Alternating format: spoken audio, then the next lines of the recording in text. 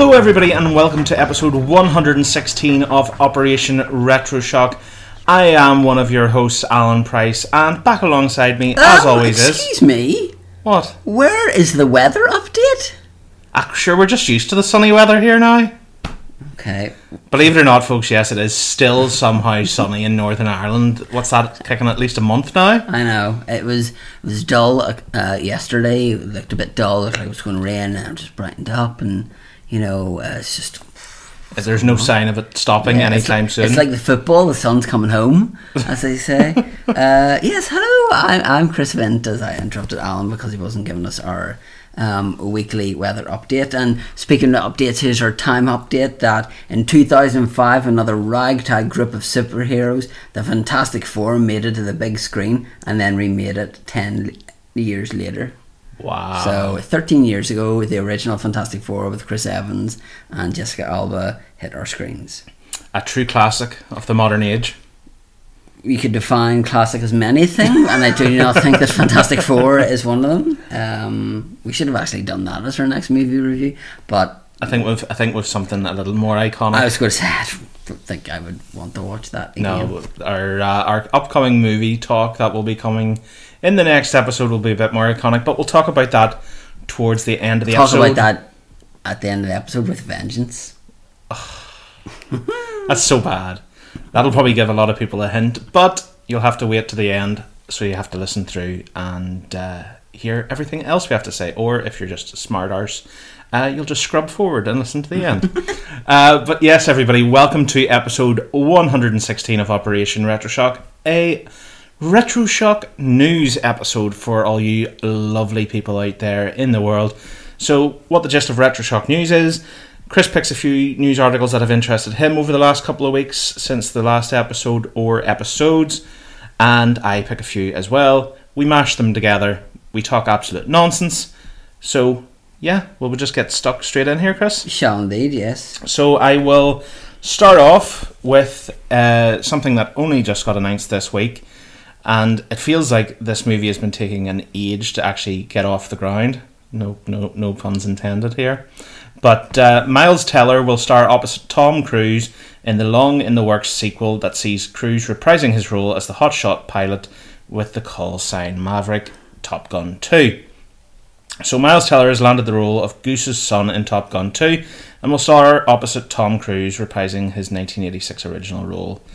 Joseph Kosinski, who directed Cruise in the sci-fi thriller Oblivion, is directing the long-in-the-works Top Gun sequel. Val Kilmer will return as Iceman.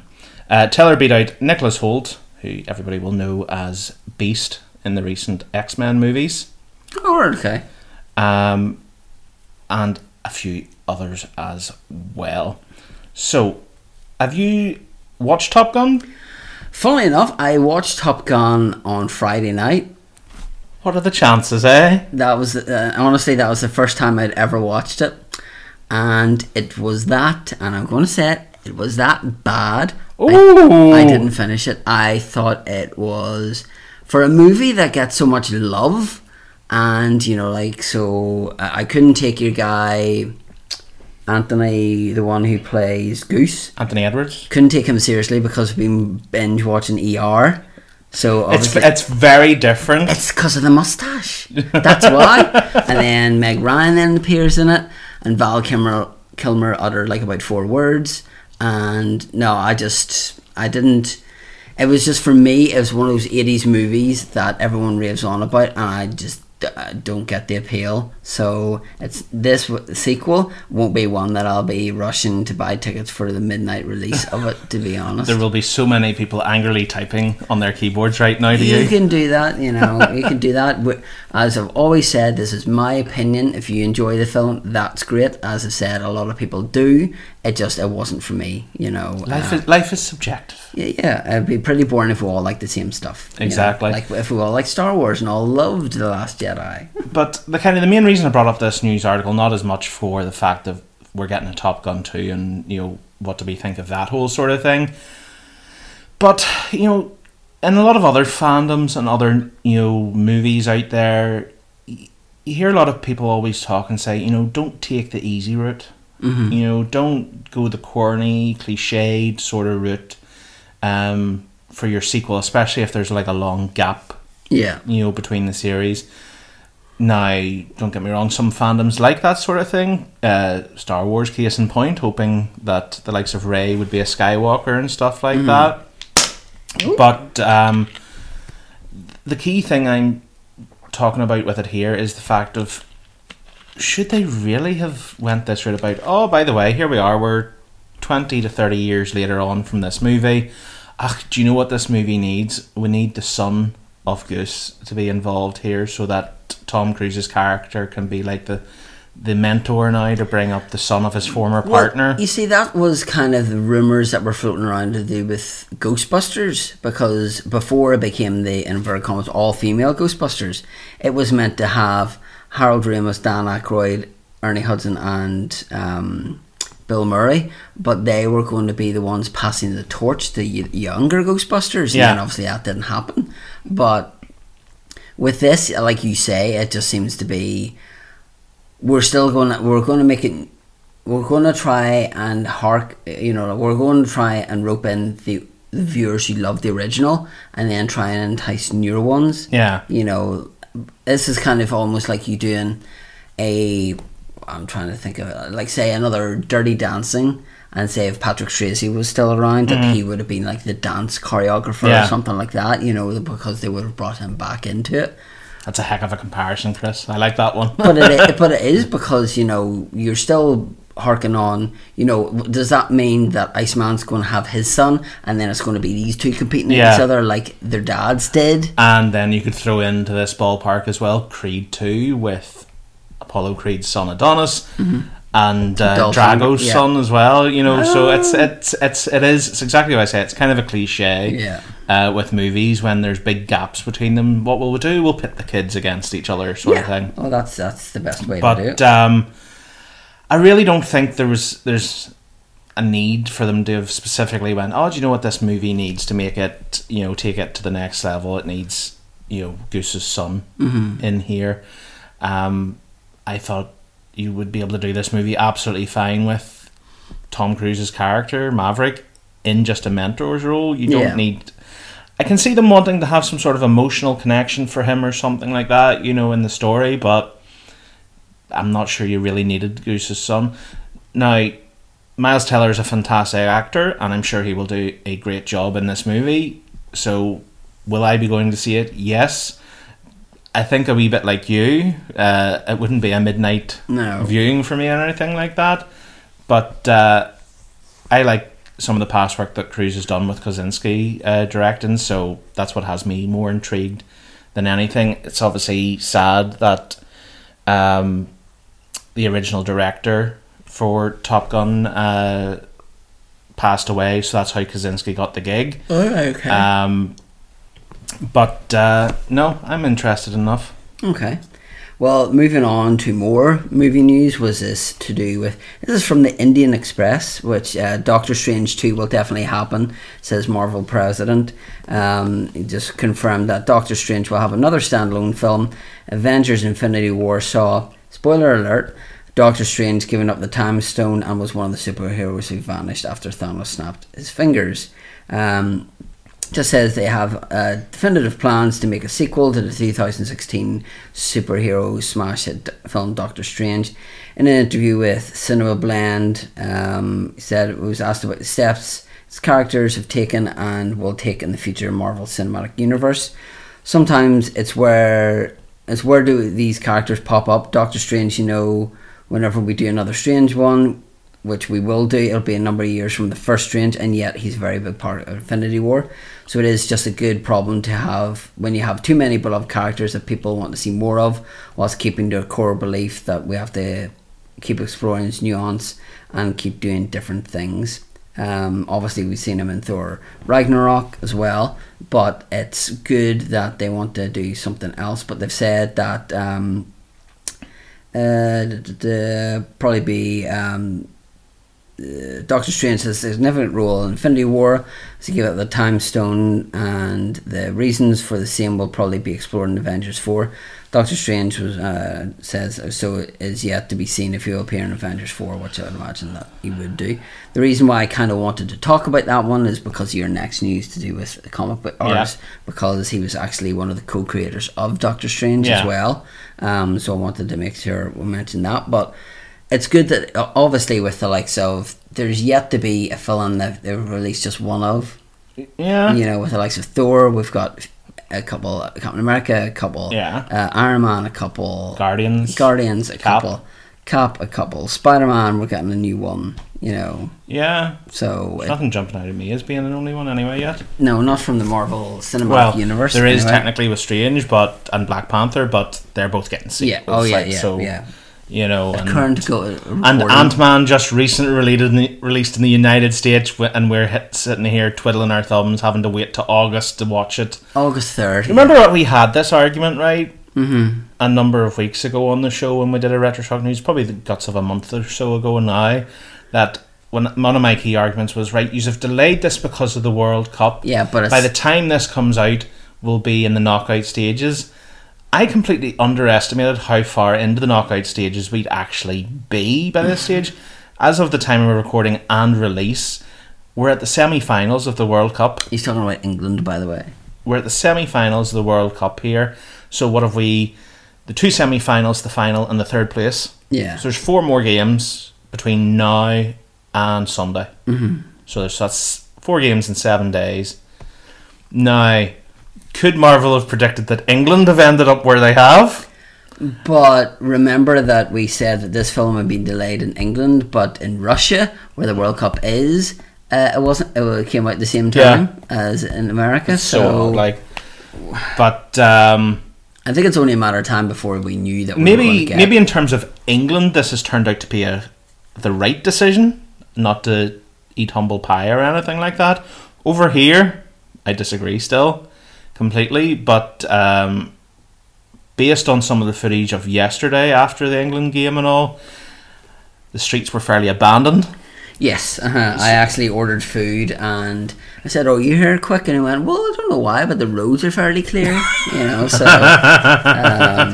that's how you knew. I wonder why. Yeah, because everybody's probably half off their trolley. But back on topic with Doctor Strange 2, I'm very pleased to hear that there is going to be a Doctor Strange sequel. I was worried this was maybe going to be one that could slip by the wayside, considering the sort of plans that they have going forward, because of course we're bringing in Captain Marvel here very soon. Yes, the Spider-Man Homecoming series is technically Sony, so it is its own thing, so it's on its own kind of slate. But I definitely thought that with how successful Black Panther has been, amongst other things, that Doctor Strange might just kind of be kicked to the back burner. Thor obviously had a bit of a rejuvenation with Ragnarok as well, so there's a good chance you may see another Thor in that style. But no, it pleases me that we're going to get a Doctor Strange 2, because it'll be nice to see. I think coming out of Avengers Infinity War, Doctor Strange has very much been, I'm not going to say a pleasant surprise for people, but he definitely seems to have come out of it as a big player that people have liked.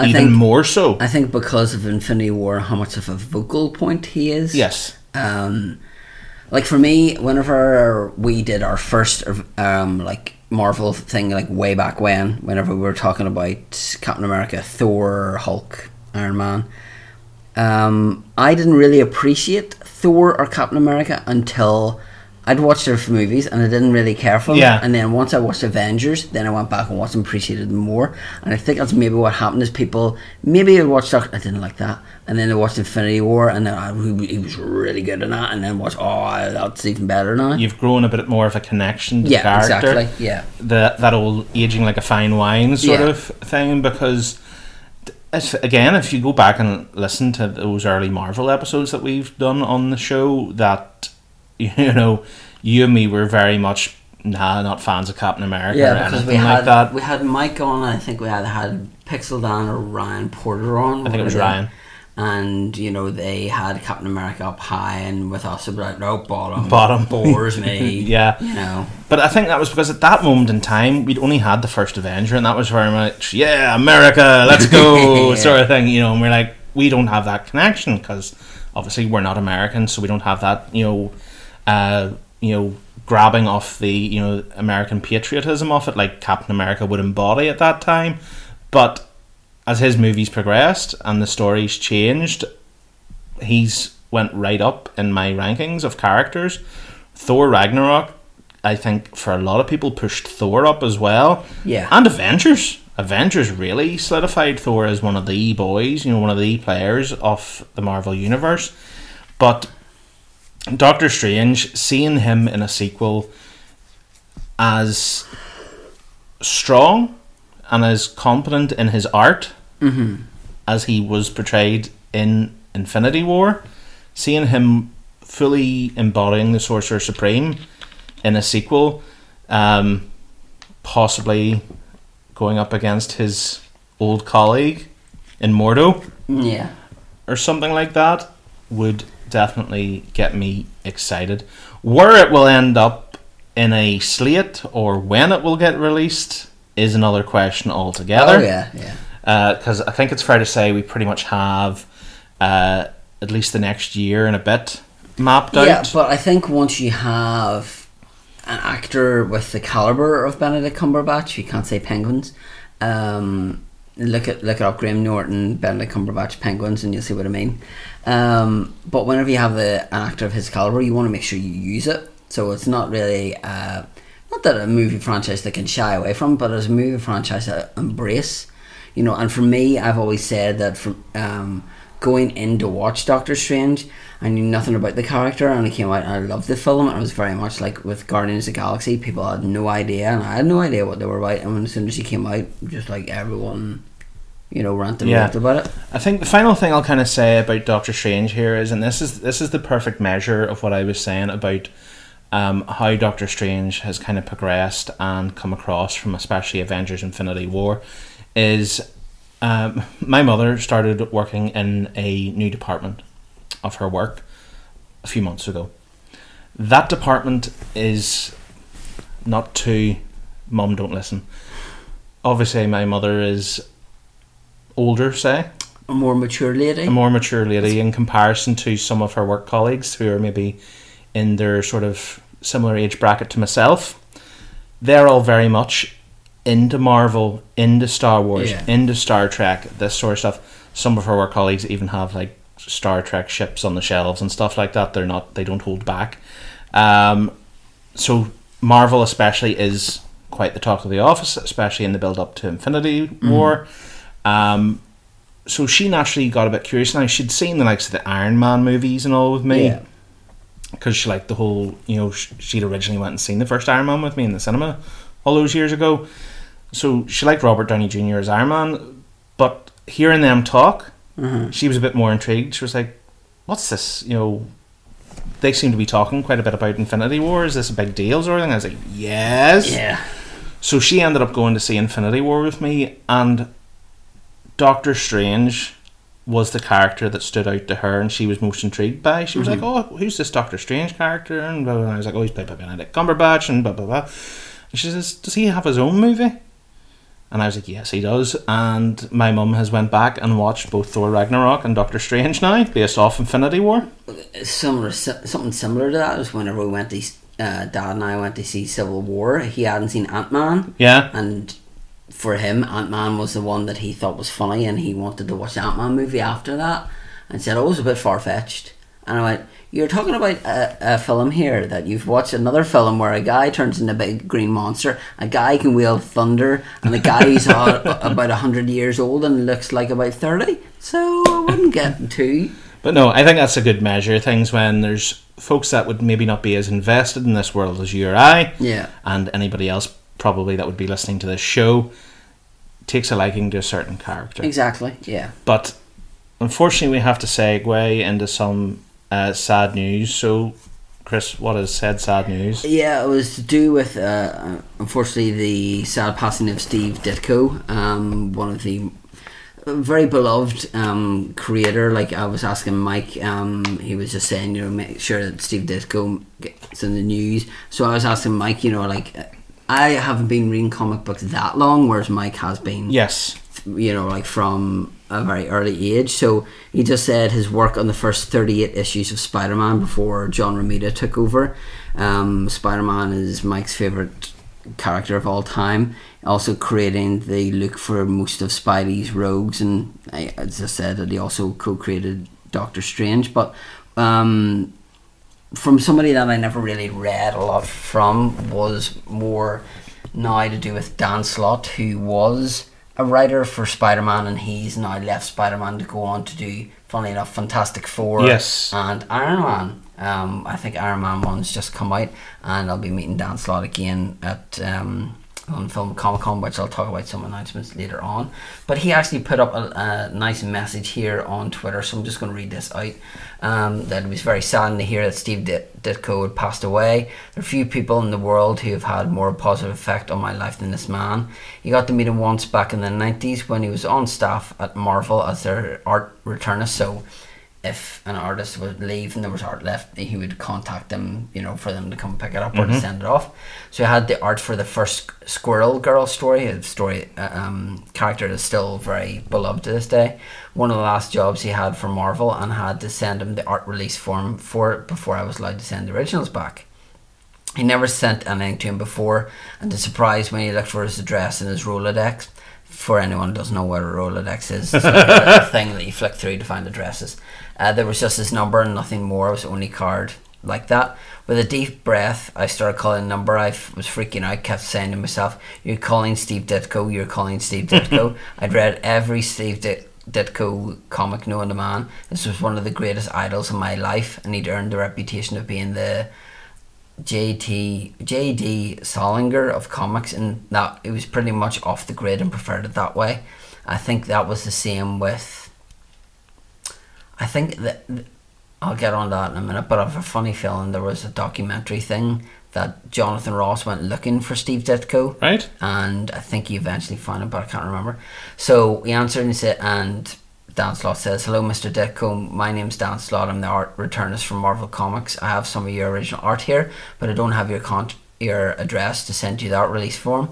He said, Steve Ditko says, "It's all right. I live in the city. I'll just come over. Is now a good time?" "Sure, that'd be great. Thank you." And then I was saying over and over, going, "Steve Ditko is coming here. Steve Ditko is coming here."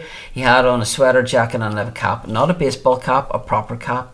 He was polite and quite friendly. I knew he famously did not like to talk about Spider-Man or any of the characters he created or co-created. So my inner monologue was, don't ask him about Spider-Man. Do not ask him about Spider-Man. Give the man his art, and dear God, don't ask him about Spider-Man. I gave him the filled out form. He signed it. I gave him the art for Squirrel Girl job, which was lovely wrapped and bundled. He said thank you, and I said thank you, which I desperately wanted to mean thank you for everything, and I don't want to bug you. And when he left and the door closed, I remembered how to breathe. So that shows you how, you know, somebody who's still heavily involved in the comic industry was affected by reading his comics, and to a degree, whenever he was still working for Marvel, as a very minor role, that Steve Ditko meant so much to him and to other people, because I know that Tom Holland put up a thing to do with, there was somebody who'd drawn Spider-Man, and it was kind of him looking sad because obviously, you know, like he'd done a lot of art for that. But it is sad whenever things like that happen, and you know, as much as I hate to say it, you know, it's going to be a really hard time whenever Stan Lee, because the thing is, nobody gets any younger, you know, and that's the thing. And that's a whole other topic for discussion as well, Stan Lee, because there was news for him came out this week as well that was quite shocking and surprising. But it's extremely sad when someone so, you know, prevalent in you know, in a background, in a job, in, you know, whatever, passes away, because there's so many comic book characters that you would not have. Mm-hmm. Maybe you would have the characters, but would they look as iconic?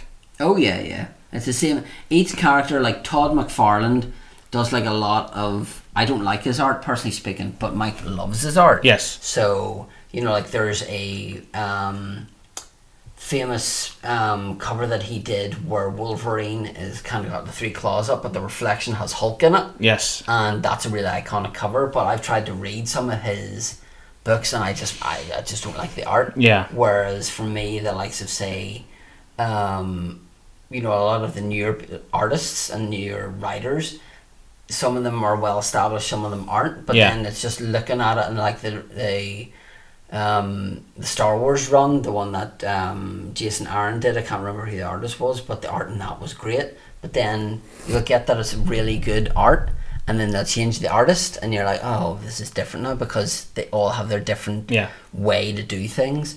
But it's sad whenever you see, but then at the same time, whenever they pass, a lot of people go like, right, it's like if an actor passes, I'm sure whenever Alan Rickman passed away, everyone was like, well, watch a Harry Potter movie. Yeah. And that's your way of kind of remembering what they've done. The same way with or Carrie Fisher in Star Wars. Yeah, it's the same way with this. I'm sure many people picked up a Spider-Man book to look through the art and think, like, thank God he did what he did, Absolutely. No, it's sad news, but at the end of the day, as Chris says, it should as much be a reason to go and look back and celebrate the life and just the body of work of an individual. So, moving on to something that could probably not be any more different to Spider-Man and Steve Ditko, and that is that Idris Elba is going to play the villain in the Dwayne Johnson Fast and Furious spin-off, so the one with him and Jason Statham. Okay. In it. So, is this the reason, sorry, because I know that there was a lot of beef between The Rock and Ludacris, is it? Tyrese, sorry.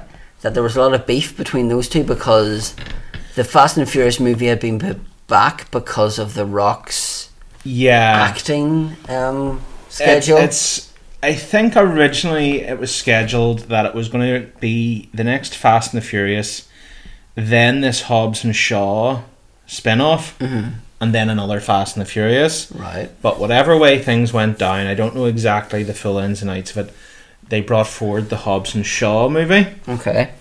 With Statham, because in the most recent Fast and the Furious, the kind of feedback and response that the dynamic between Dwayne Johnson and Statham got was very, very positive, which is so funny. If you go back and you watch back through the Fast and the Furious movies and you just see how Jason Statham's character has gone from being this absolute a-hole, well, funny enough, to being a really funny guy. Funny enough, a couple of nights ago I watched Fast, what was the one that was Paul Walker's last one, 7?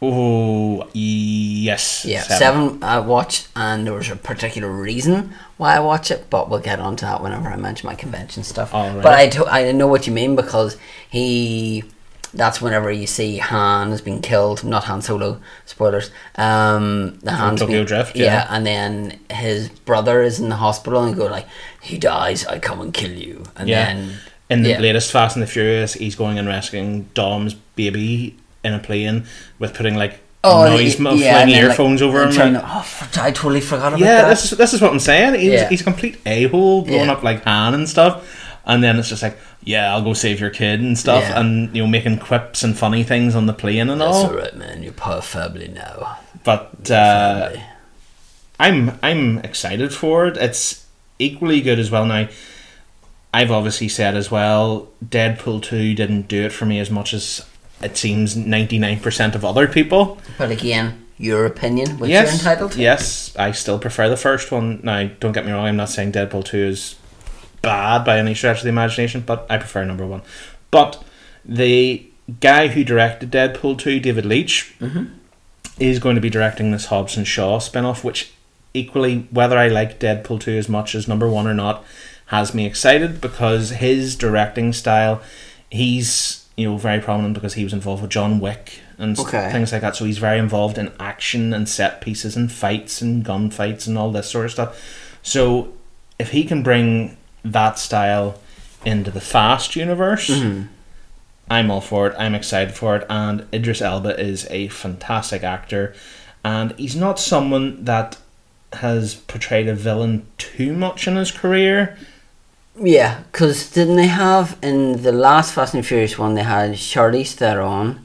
Yes. Who was it? Because they had, was it Helen Mirren? Helen Mirren is Shaw's mother. Right. Okay. Yeah. So he is, but you Charlize Theron, she was the villain. Her sidekick was what's his name? I can't remember his name. You know the boy in Game of Thrones who loves what's her face? Phasma. Oh yes. Oh right. Gwendolyn Christie. Okay. Yes. Yes, Brienne of Tarth. He's the ginger wildling that like has a least wee infatuation. Okay. Yes. With Brienne of Tarth. Yes. He was her sidekick, Right, so okay. he was in that. But not to go too far off track. But also, not only is Idris Elba coming in as the villain, but another actress. This might mean nothing to you because if you haven't watched The Crown on Netflix, it'll probably definitely not mean anything. But Vanessa Kirby, who played Princess Margaret in The Crown, her career's kind of taking off here. That's why I said you probably have never heard of her. The Crown was probably her kind of biggest thing to date, but she's going to be in the latest Mission Impossible that's coming out this month or so. She's also been cast in this Hobbs and Shaw one, so she's getting two fairly big breaks coming out here as well. So yes, she mightn't be as well known. She is a fantastic actress though as well. Having watched The Crown, really really good show, recommend it. But yeah, I'm up for it. Fast and the Furious is not, to excuse any puns, slowing down any time fast. Oh, God, that was very very cheesy. Right, so over to you, Chris. Yeah, so speaking of movies, DC's Birds of Prey movie may be next to film after Wonder Woman 2. This is from Screen Rant, saying the Birds of Prey movie is reportedly targeting an early 2019 start date, possibly making it the next DC movie to film after Wonder Woman 1984. Something tells me that Wonder Woman's going to be set in the 1980s. I don't know what year though. Warner Brothers has been slowly developing a shared cinematic universe of DC Comics heroes ever since Zack Snyder's Man of Steel debuted in 2013, 5 years ago. Says despite the films being financially successful enough, they weren't I don't know what that says. So, diverse. Well, it says divisive. So divisive. Yeah.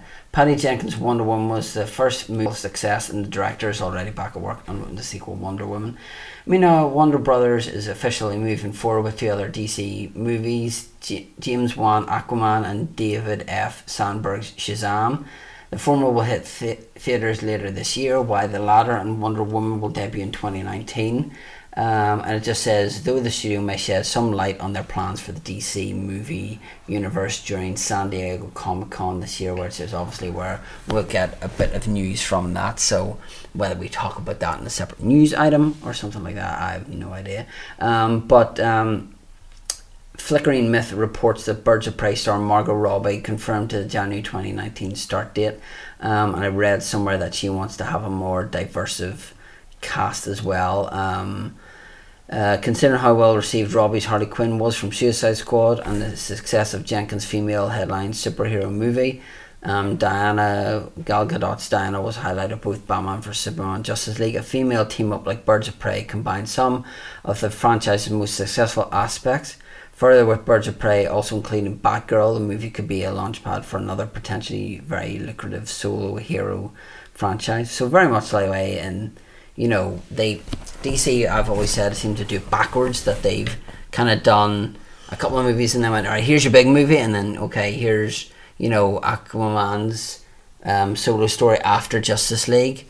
Right, so that's like us having Avengers and then saying, right, here's Captain America's after that, and we don't have a clue about him, so to a certain degree, like, I've not watched Justice League and I've never watched Batman vs Superman. I've watched Wonder Woman and enjoyed that. Man of Steel was such a slog to get through. I didn't know you hadn't watched Batman vs Superman. I knew you hadn't watched Justice League. Yeah, because I have yet to hear something positive about Batman vs Superman. Wonder Woman. And that is why. I did watch Suicide Terrible, but for me, I used to love Suicide Squad. It's not aging well for me. I think I walked out of Suicide Squad telling myself I loved it because I'd hyped it so much So in my very much- head. okay. I walked out of it going, oh, that was great. I got to see Harley Quinn and this and that and the other, and then I've watched it back again and I'm like, It's no. good, but it's not right. It's all right.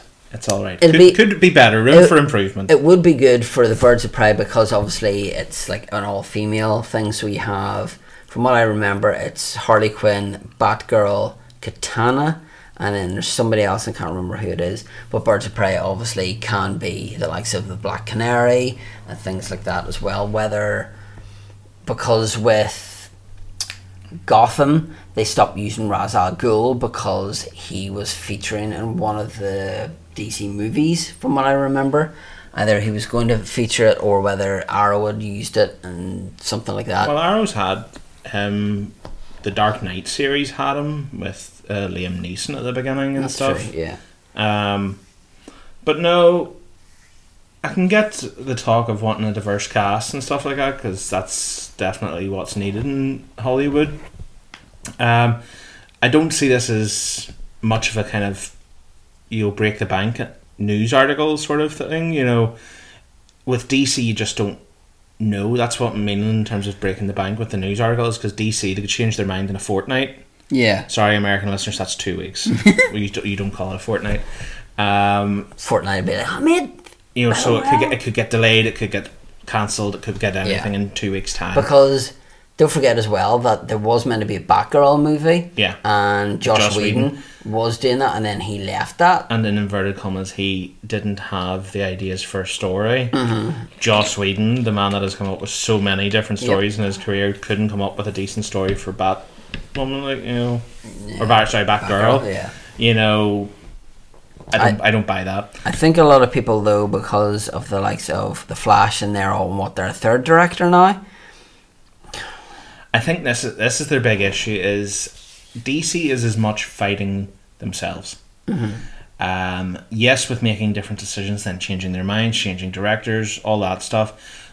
But with CW, yeah, because so many people watch the CW verse of DC shows. Yes, we don't have an Arrow movie on the horizon or anything like that. Maybe in a while it could happen. Flash out of the CW verse is the most prevalent in terms of movie viability. And what has the argument been since day one when there was talk of a Flash movie? Was just get Grant Gustin, sort of thing. So people want to see that style. Mm-hmm. But that is definitely not what DC's movie universe is right now. Well, and with Agents of S.H.I.E.L.D., I don't really watch it, but I know that there's certain episodes that will feature around certain things, because I think there's because I was watching The Flash season 1, and the guy who played somebody was the president in Iron Man 3. Yes. And then he featured in a couple of episodes of Agents of S.H.I.E.L.D. Yep. So then they're tying that universe in together. Whereas they've always said, well, if you're doing a Green Arrow movie, get Stephen Amell, but they'll get somebody else to do it. Yeah. And it's like, you have that fan base, you have that loyal fan base who will go, I want to go and see a Flash or Green Arrow movie. And then whenever you have those crossovers, you can say, here's part 1 on TV, here's part 2, you go to the cinema to see it. But you make that like a feature-length movie, because you remember what it was like when I went to see Day of the Doctor in the cinema. That was a totally surreal experience. But it's not a case of they went, we're going to do this, but we're going to put different people in as the Doctor. So why create that fan base and then just obliterate it and then just say, well, not in the movies. TV's fine, but movies, no. Yeah, because I think there's even been debates going on. I think Stephen Amell was maybe asked at a Comic-Con recently or whatever, that they were like, do you think now if they were to do like a Green Arrow movie that they would just stick to the comics and just have like him and Canary, or would he feel that they would now have to, based on the TV show, bring in like Felicity into into the story and all as well? And he said he couldn't see that they could do a movie now because of the fan base and how long Arrow's been going on TV now, that they couldn't do an Arrow movie without a Felicity and a Diggle sort of thing. But I want DC to do well. I loved the Wonder Woman movie. It's one of my favourite superhero movies. It blows anything else in the DC universe or at least the recent DC universe, Oh, totally. out of the water. And you the know, best thing I'm not is- counting obviously the Dark Knight trilogy or anything like But that. the best thing is because it's a leading female. Mhm. Again, that's what makes it diverse and what makes it different and what makes it appealing. Yes. Especially because very much like Black Panther, you know, did so much for its culture. Yeah. You know, and then with Wonder Woman, it did so much for, you know, the female, whether it's a young kid growing up and then seeing that on the screen and going like, oh, well, I could be a good actor, or I could be anything I want to be. No, that's it. Like, you know, we all need that, and it probably leads back perfectly to what Margot Robbie was saying, is we need that diversity on screen. Because, yes, it's all well and good having, you know, these big hulking superhero fellas that shoot lightning from their fists, you know, no offense, Thor. Oh, is that what you're talking about? But just for taste differences, let alone the culture aspect of things, you know, give us different flavours. You know, nobody wants to eat vanilla all the time, even if vanilla is nice. You'll maybe want to throw in a chocolate or a strawberry every now and again, Yeah. sort of thing. You know, this analogy's gone completely out the window here, so Because you I'll mentioned leave it food. at that. Because you mentioned food, and everyone's going, me hungry. Alrighty then, happy to move on? Yep.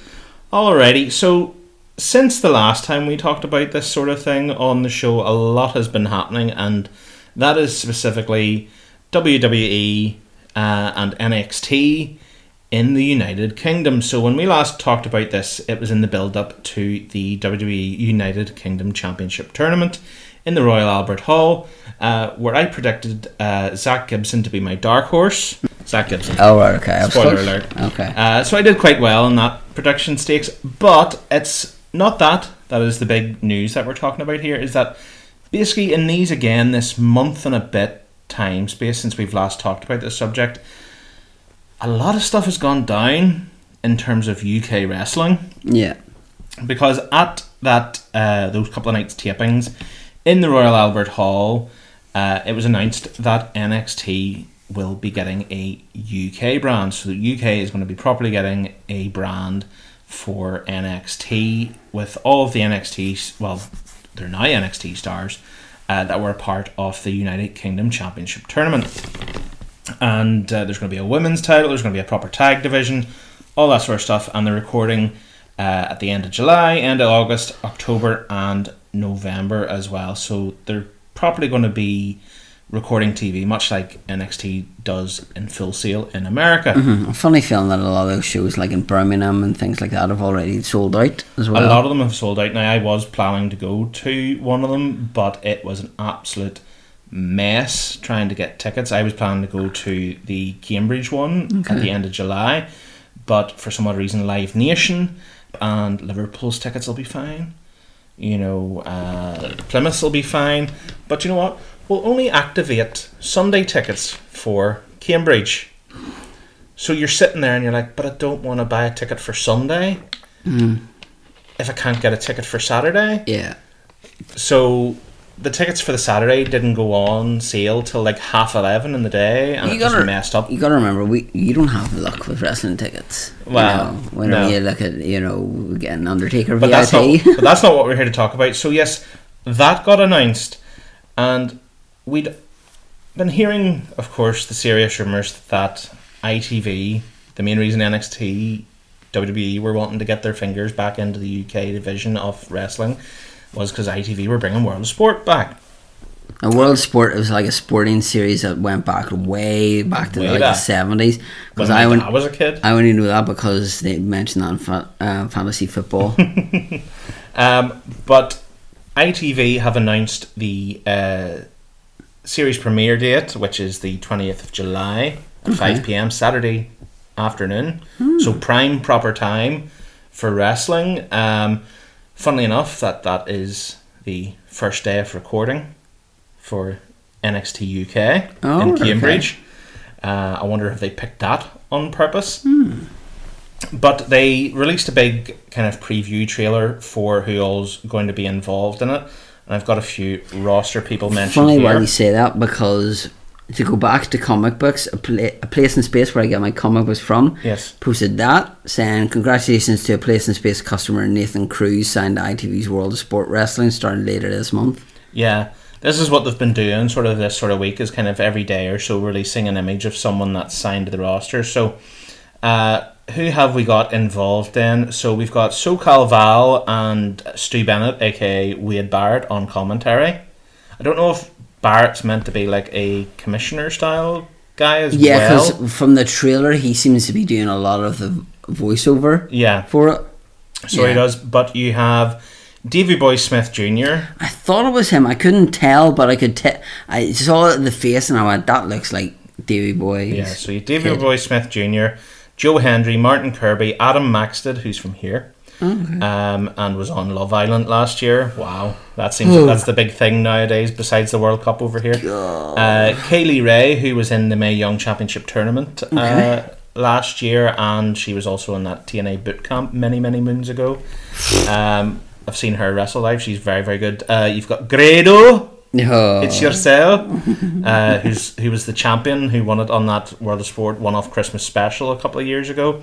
You've got Shea Samuels, Rampage Brown, CJ Banks, Justin the Hammer Sison, Leston Reese, Kip Sabian, Viper, who was Piper Niven on the Mae Young Classic.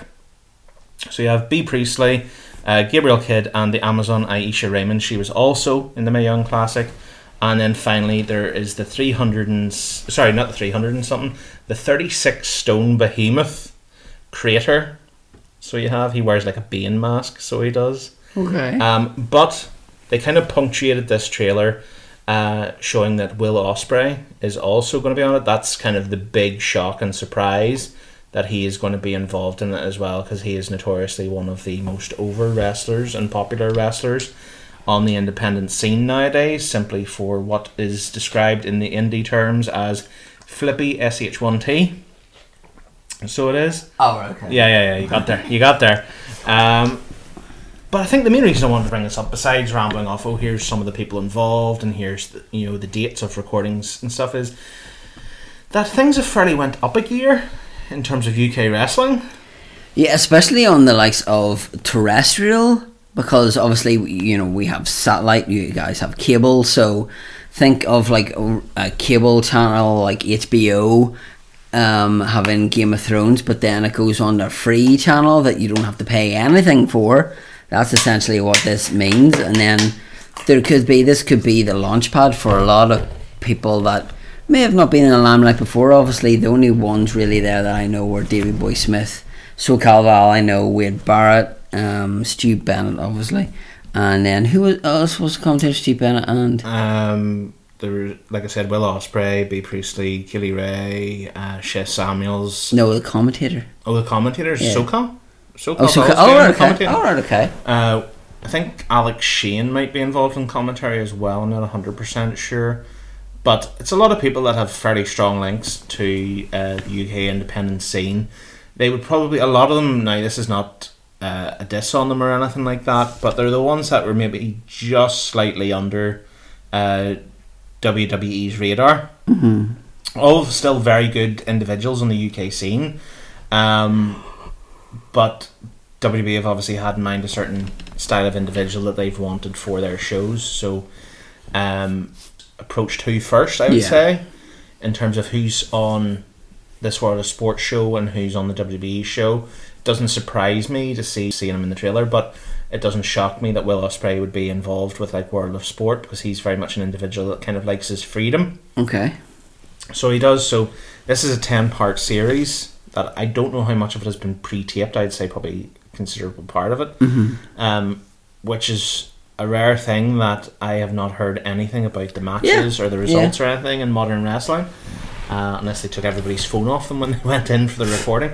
But I think it's just a key point is that, kind of UK wrestling, yes, has been extremely strong on an independent scene, but like you said, in terms of exposure and content level now, has just went through the roof. So it has, and that's the big thing that World of Sport, now they're not technically calling it World of Sport, they're calling it WOS Wrestling. but we all know it's World of Sport. It's not like World of Soccer or something. But that's the key difference is World of Sport have that terrestrial TV, as you say, whereas WWE and NXT don't have that yet. Yeah. It's likely probably going to be the network, so it is for now, like regular NXT. Whether they eventually get a deal on terrestrial TV or even Sky or whatever, Yeah. that remains to be seen. But that is definitely the one thing that World of Sport will be extremely happy about, is that they have that mainstream Oh, TV. yeah, yeah. And they're obviously fairly confident in it, that they're putting it on at 5 p.m. in the afternoon Yeah. on a Saturday. Yeah. In the prime of the summer, so it is. But no, it's exciting times for UK wrestling, be it independent or now with the big guns. Well, it's nice to see them, trying to do something different and maybe just giving us, the viewers, something different. Yeah. Because when was the last time? The last thing I remember seeing on terrestrial TV was that the celebrity wrestling, that Roddy Piper. Oh dear. Yeah, so. D'Lo Brown and all, yeah. That was real now. But no, at the end of the day, it's nice to see it on TV and that, but it's as much nice to see that these guys that have been busting their backsides for years, trying to build the UK scene up, it's finally paid off. Getting there, yeah. So it has, but okay. Onwards. Well, that's me out of for use items. So what I'm going to do is I have quite a few. Chris's Convention Corner. That's correct. Thank you. I have quite a few. I think it was last Friday there. Yeah, I think it was Friday week ago that they announced quite a few guests. Now we were told there'd be a couple of them, and there was quite a few of them. So I'm going to go. I've kind of started it from the. Not the least known, but there'll be some that you would maybe know and some that you won't. So we have Sean Young, who is a female, not a man, who is in Blade Runner. I love the way you had to explain that. Yeah, but Sean is not a man. Yeah. Then we have Richard Wilson. Oh well, yes. Who is One Are Foot you in the my Grave. mummy? Yes, or Doctor Who, the empty child Doctor dances. Very well remembered. We have Ali Makalka, we'll say. I'll try to. She plays Peyton in iZombie, which is a series that I have just finished watching all 4 seasons of. Wow. So whenever she was announced, I was like, yes, I'll buy a photo with you.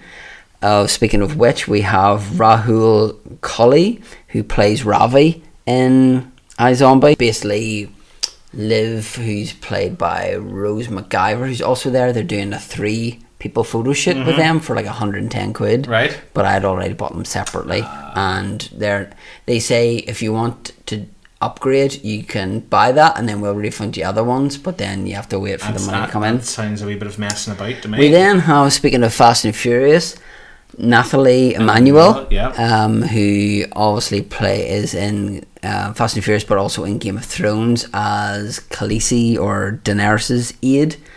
We also have Johnny Whitworth, who was in The 100. Another person from The 100 is Paige Turco. Now have a look at her face, Alan. Does she look familiar to you?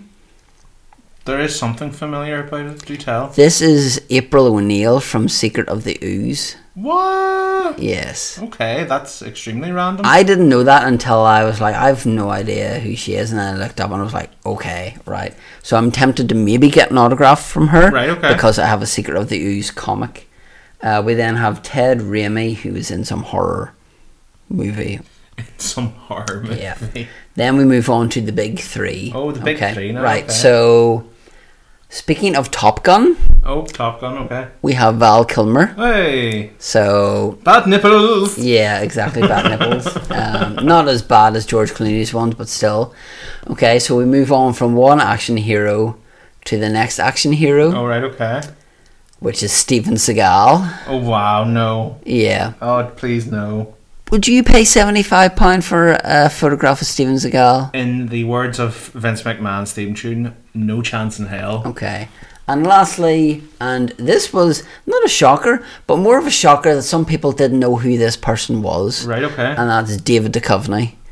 Really? Yeah, some people are like, oh, well, who's he? I've never seen him before. It's like, have you seen Californication, X-Files, you know? I'm sorry, who has never heard of the X-Files? A lot of people didn't have a clue who he was, and they didn't think that that was a big enough... Don't get me wrong, I've never really watched the X-Files, but I know of the X-Files with David Duchovny. Or if you've watched the Simpson episode, wherever he appears in it. Exactly. There is like some other people who are bit parts from like Star Wars. You know, we have Hoth, Zigborn. We have this person. We have that person. They definitely are bit parts, aren't they? And then we have a stormtrooper from there. So a stormtrooper that put Han in carbonite. Yeah, so from those ones there, Nathalie was one I got the photo from, and I'm tempted to get a Richard Wilson one because I heard such good stories about him that he's meant to be polar opposite of Victor Meldrew and how grumpy and everything that he was. So sounds pretty neat to me.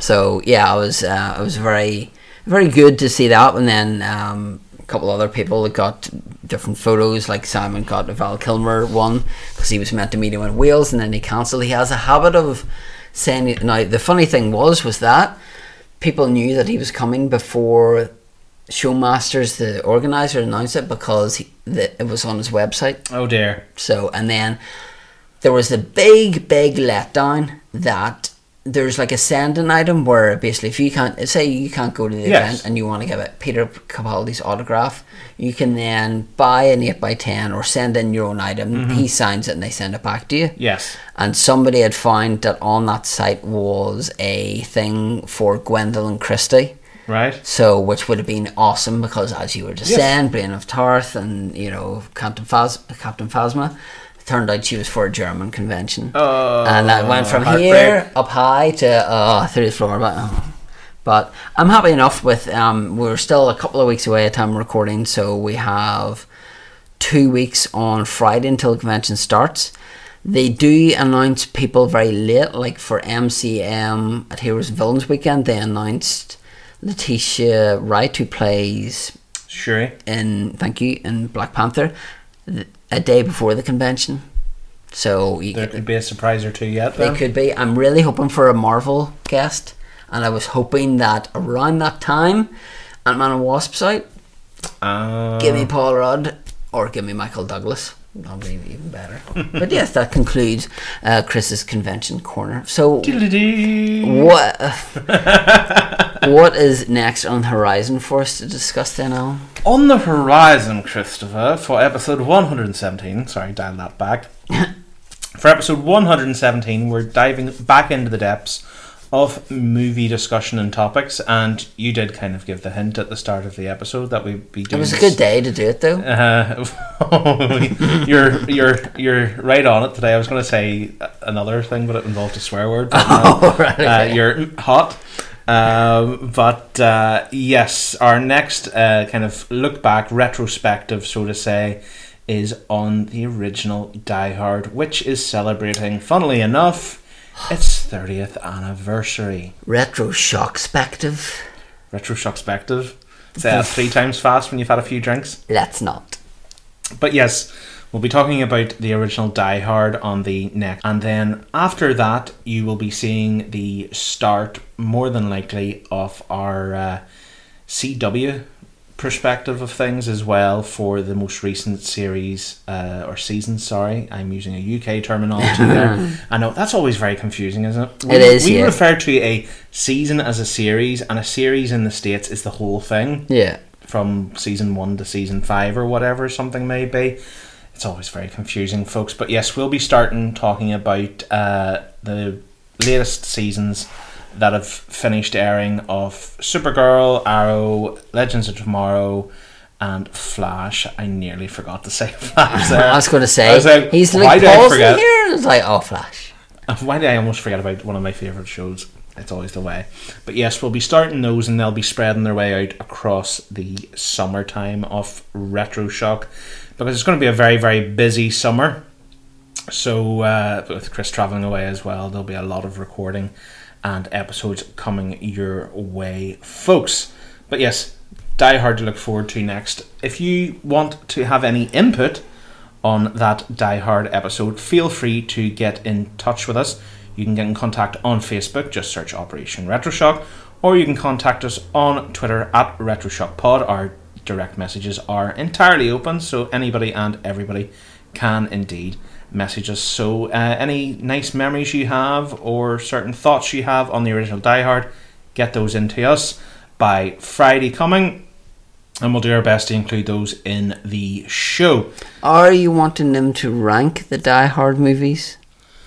Do whatever they want. Yeah, if you want to talk about your favorite memory, is even if it's not the first one and you prefer the third one, or whether you're one of the very few people and like a good day to Die Hard, or have you not watched a Die Hard movie until recently, like with me and Top Gun, and yeah, just let us hear your thoughts of that and what, why you think this movie stood the test of time 30 years later and people are still talking about it.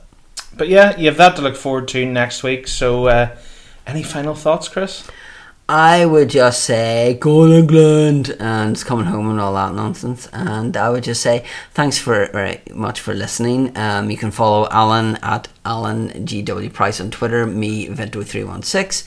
And like Alan was saying, on Facebook or Twitter, Retroshock Pod, and just get in contact with us. And don't forget as well that if you listen to us on iTunes, if you're in America or if you're in the UK, follow us on Twitter, send us a screenshot if you leave an iTunes review, and we'll give you a shout out on the next episode. Awesome stuff. So yes, thank you all very much for listening, everybody. This has been episode 116 of Operation Retroshock. We'll see you all next week. Say goodbye, Chris. Yippee-ki-yay! Bye.